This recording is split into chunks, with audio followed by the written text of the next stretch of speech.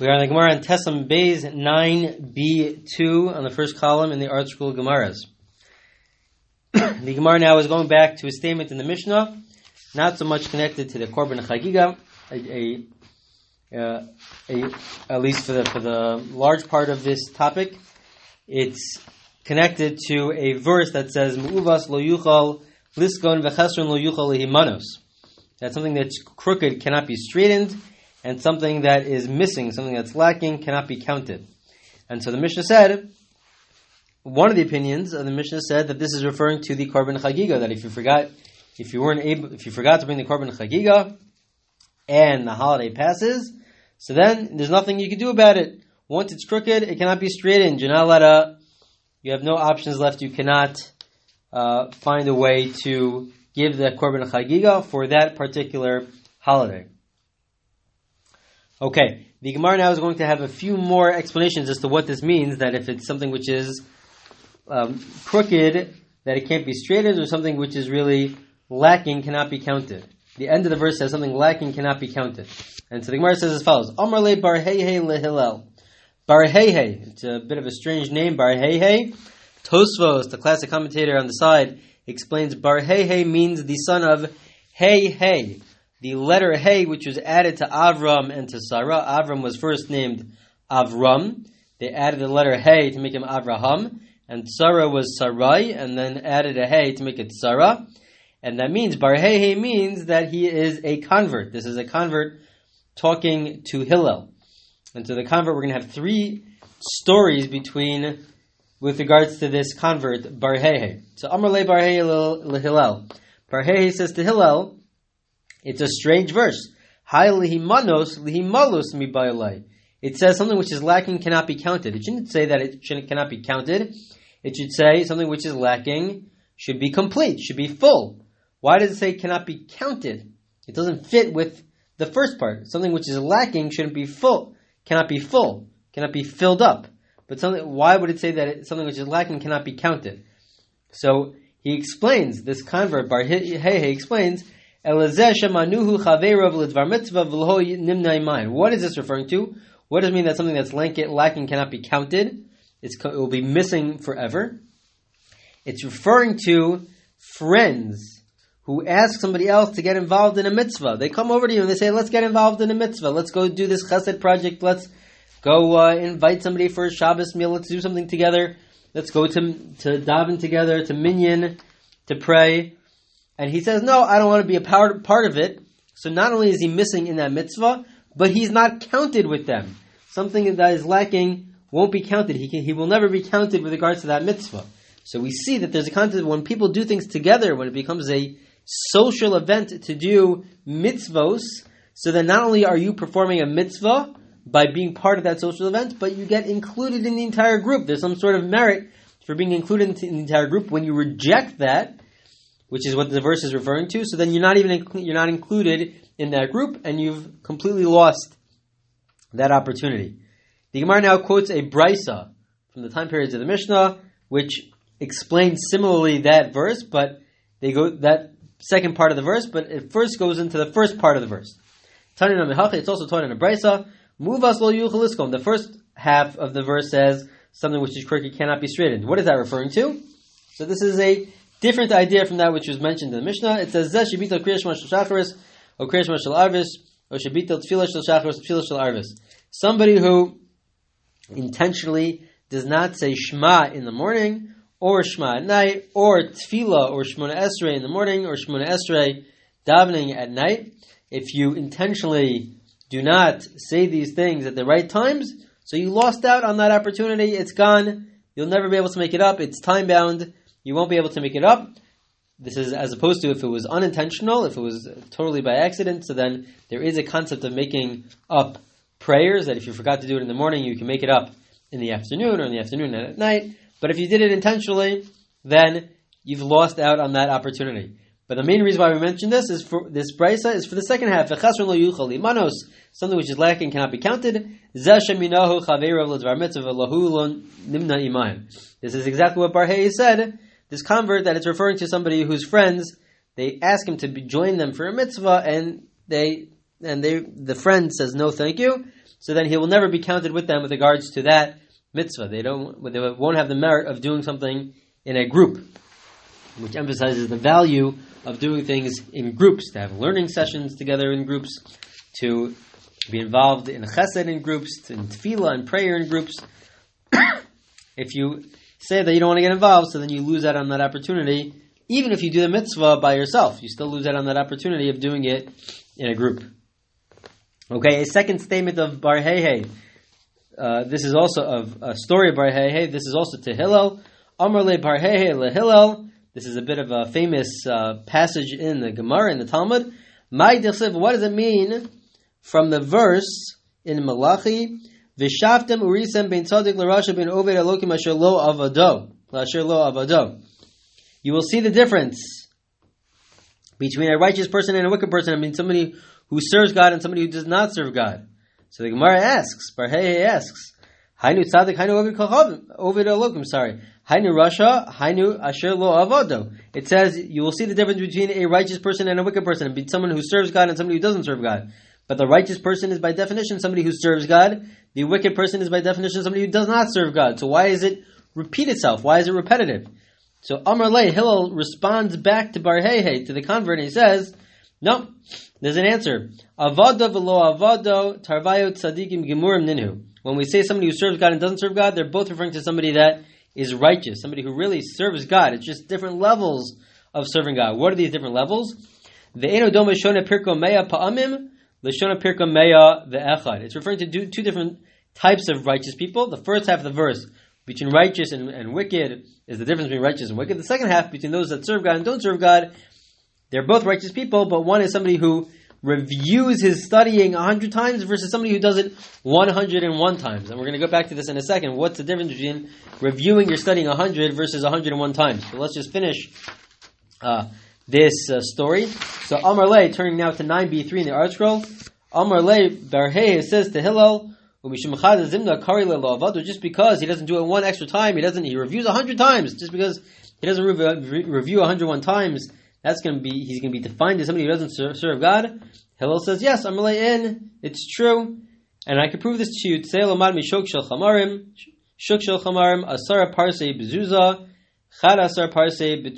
If you just want the regular price, the market price for a driver, for a donkey driver, so the normal amount is to go on a journey for 10 parsos. That's the distance, a particular distance. And that costs one zuz, one amount. But to go just one extra 11 parsos instead of 10, just one extra one, it's going to cost you double. Because if you go more than the regular amount, you're going to charge double. So even just going from 101 from 100 to 101, that distinguishes the person between the person that really serves God versus the person that what the verse calls does not serve God. So what does this mean? That there's a difference between 101 and 100.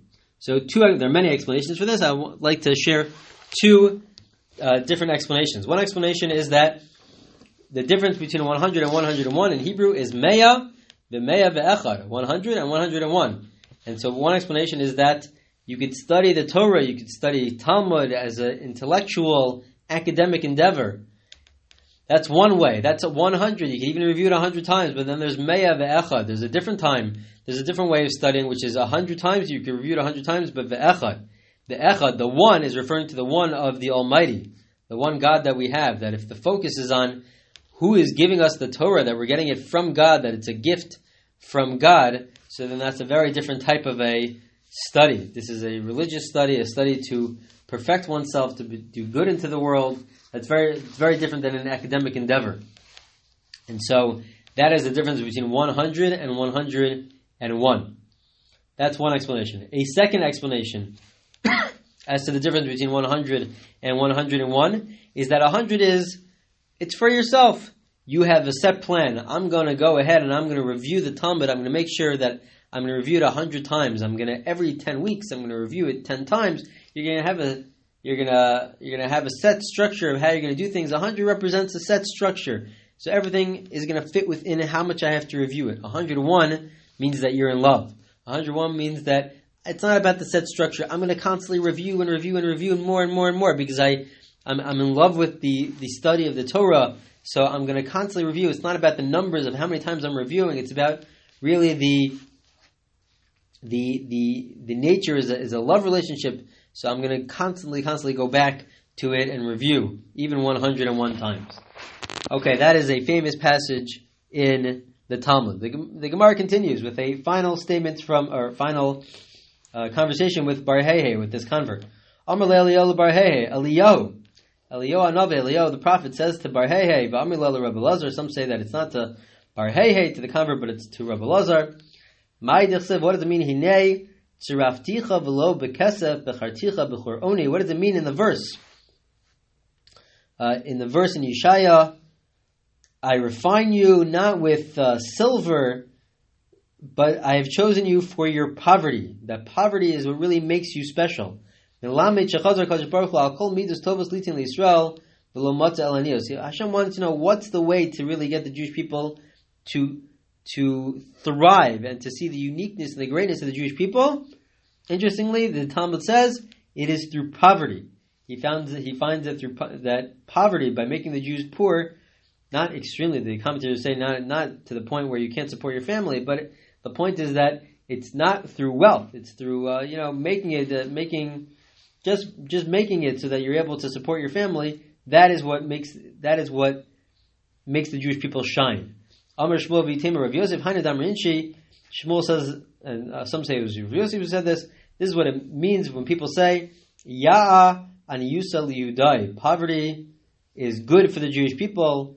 Ki barza sumaka l'susya chivara. Just like the red strap for a white horse. That different explanations what this means, but the red strap, the contrast between the red strap and the white horse shows the beauty of the white horse. That's one explanation. Another explanation is that the white horse doesn't need to have so many more extra parts to it. It doesn't need to have an embellishment to it. It's okay if it just has a red strap, and it still has beauty within it. And so too the Jewish people, they explain that it's when we're wealthy, it's when we have everything we need, so then we start to ignore God, we start to ignore others. Obviously there are exceptions to the rule, but it's an extreme test. It's a major test for those that are wealthy, and it's a lot harder of a test than if you are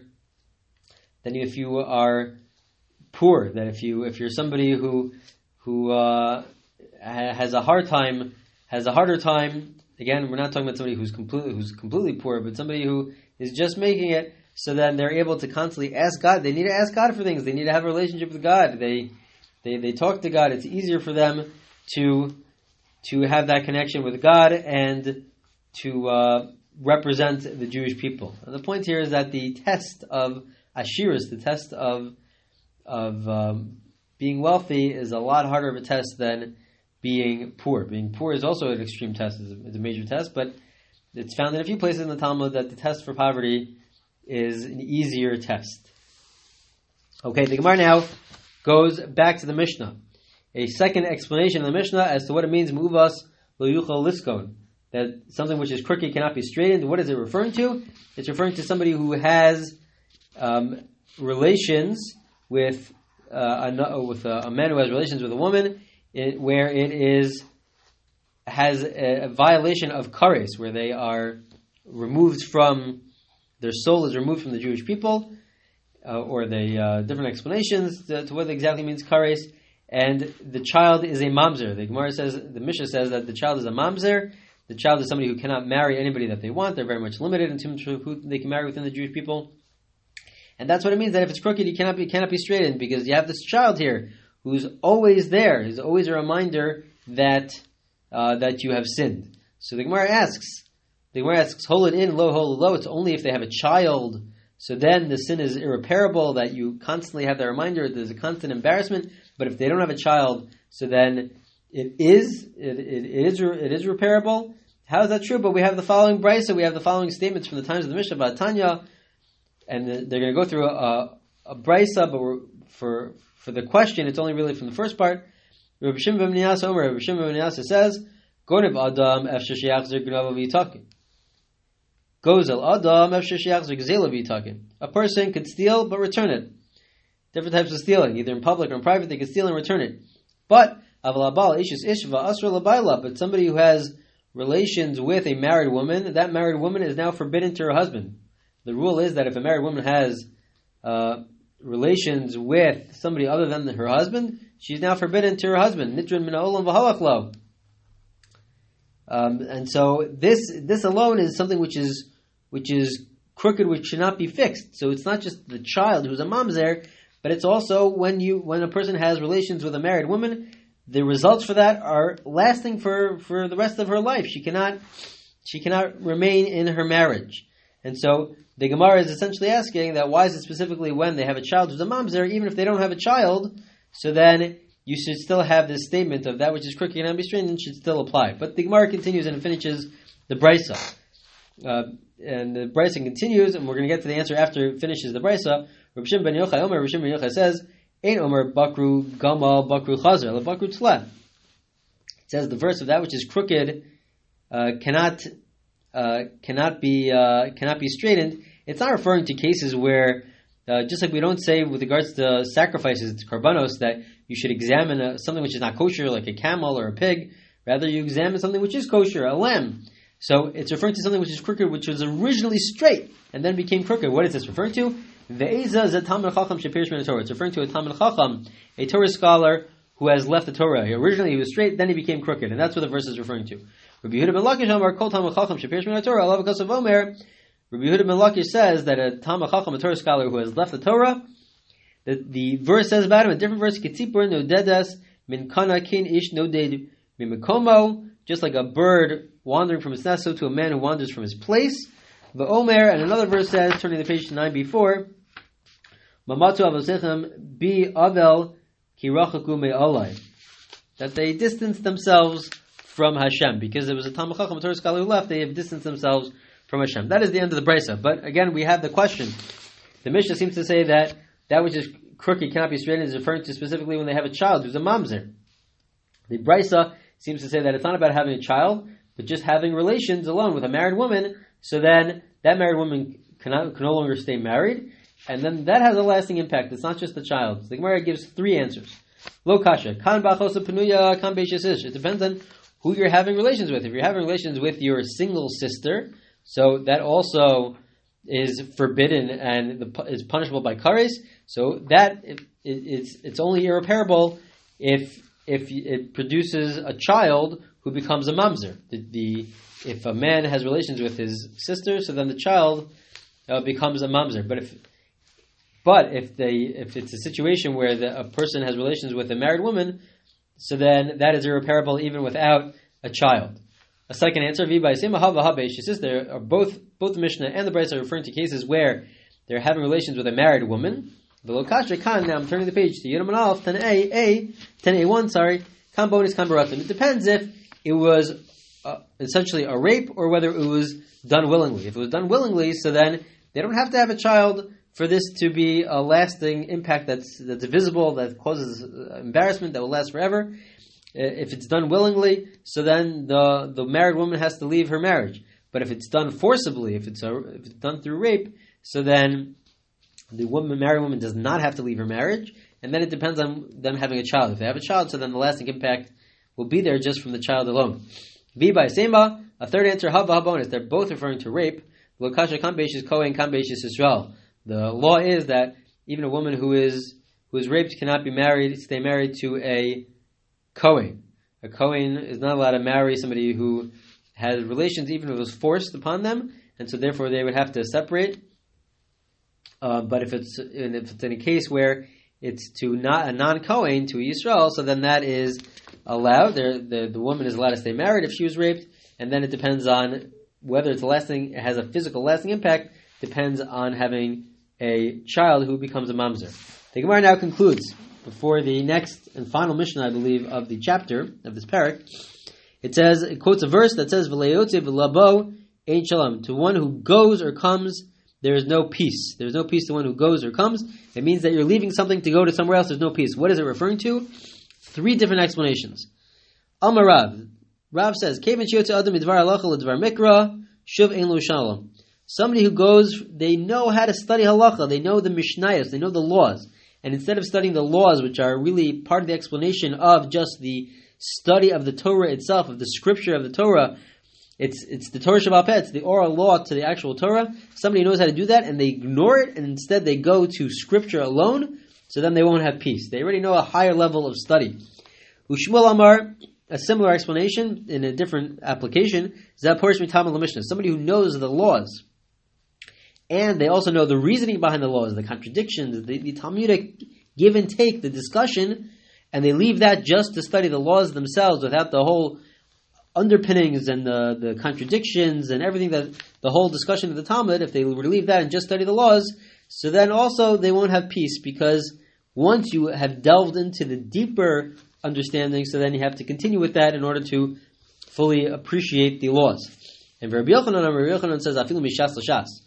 There's different explanations as to what this means, but either if you knew both Talmud Bavli and Talmud Yerushalmi, the Jerusalem Talmud and the Babylonian Talmud, and you just ignore the Jerusalem Talmud to study the Babylonian Talmud, or vice versa, so then that will also cause you to no longer have peace, because once you have depending on the direction, so then once you have the Jerusalem Talmud, so you have to study that, or once you have the Babylonian Talmud, you should study that. You should more of a focus on that.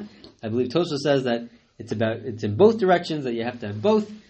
But the general idea is that once you have engaged yourself in deeper study, so then you have to stick with it, which is good advice for us, that those of us, as we're continuing on with the Daf HaShavua, with a page a week, and we're studying Talmud, so we cannot stop. We have to continue, and we have to continue to study at this higher level with greater understanding.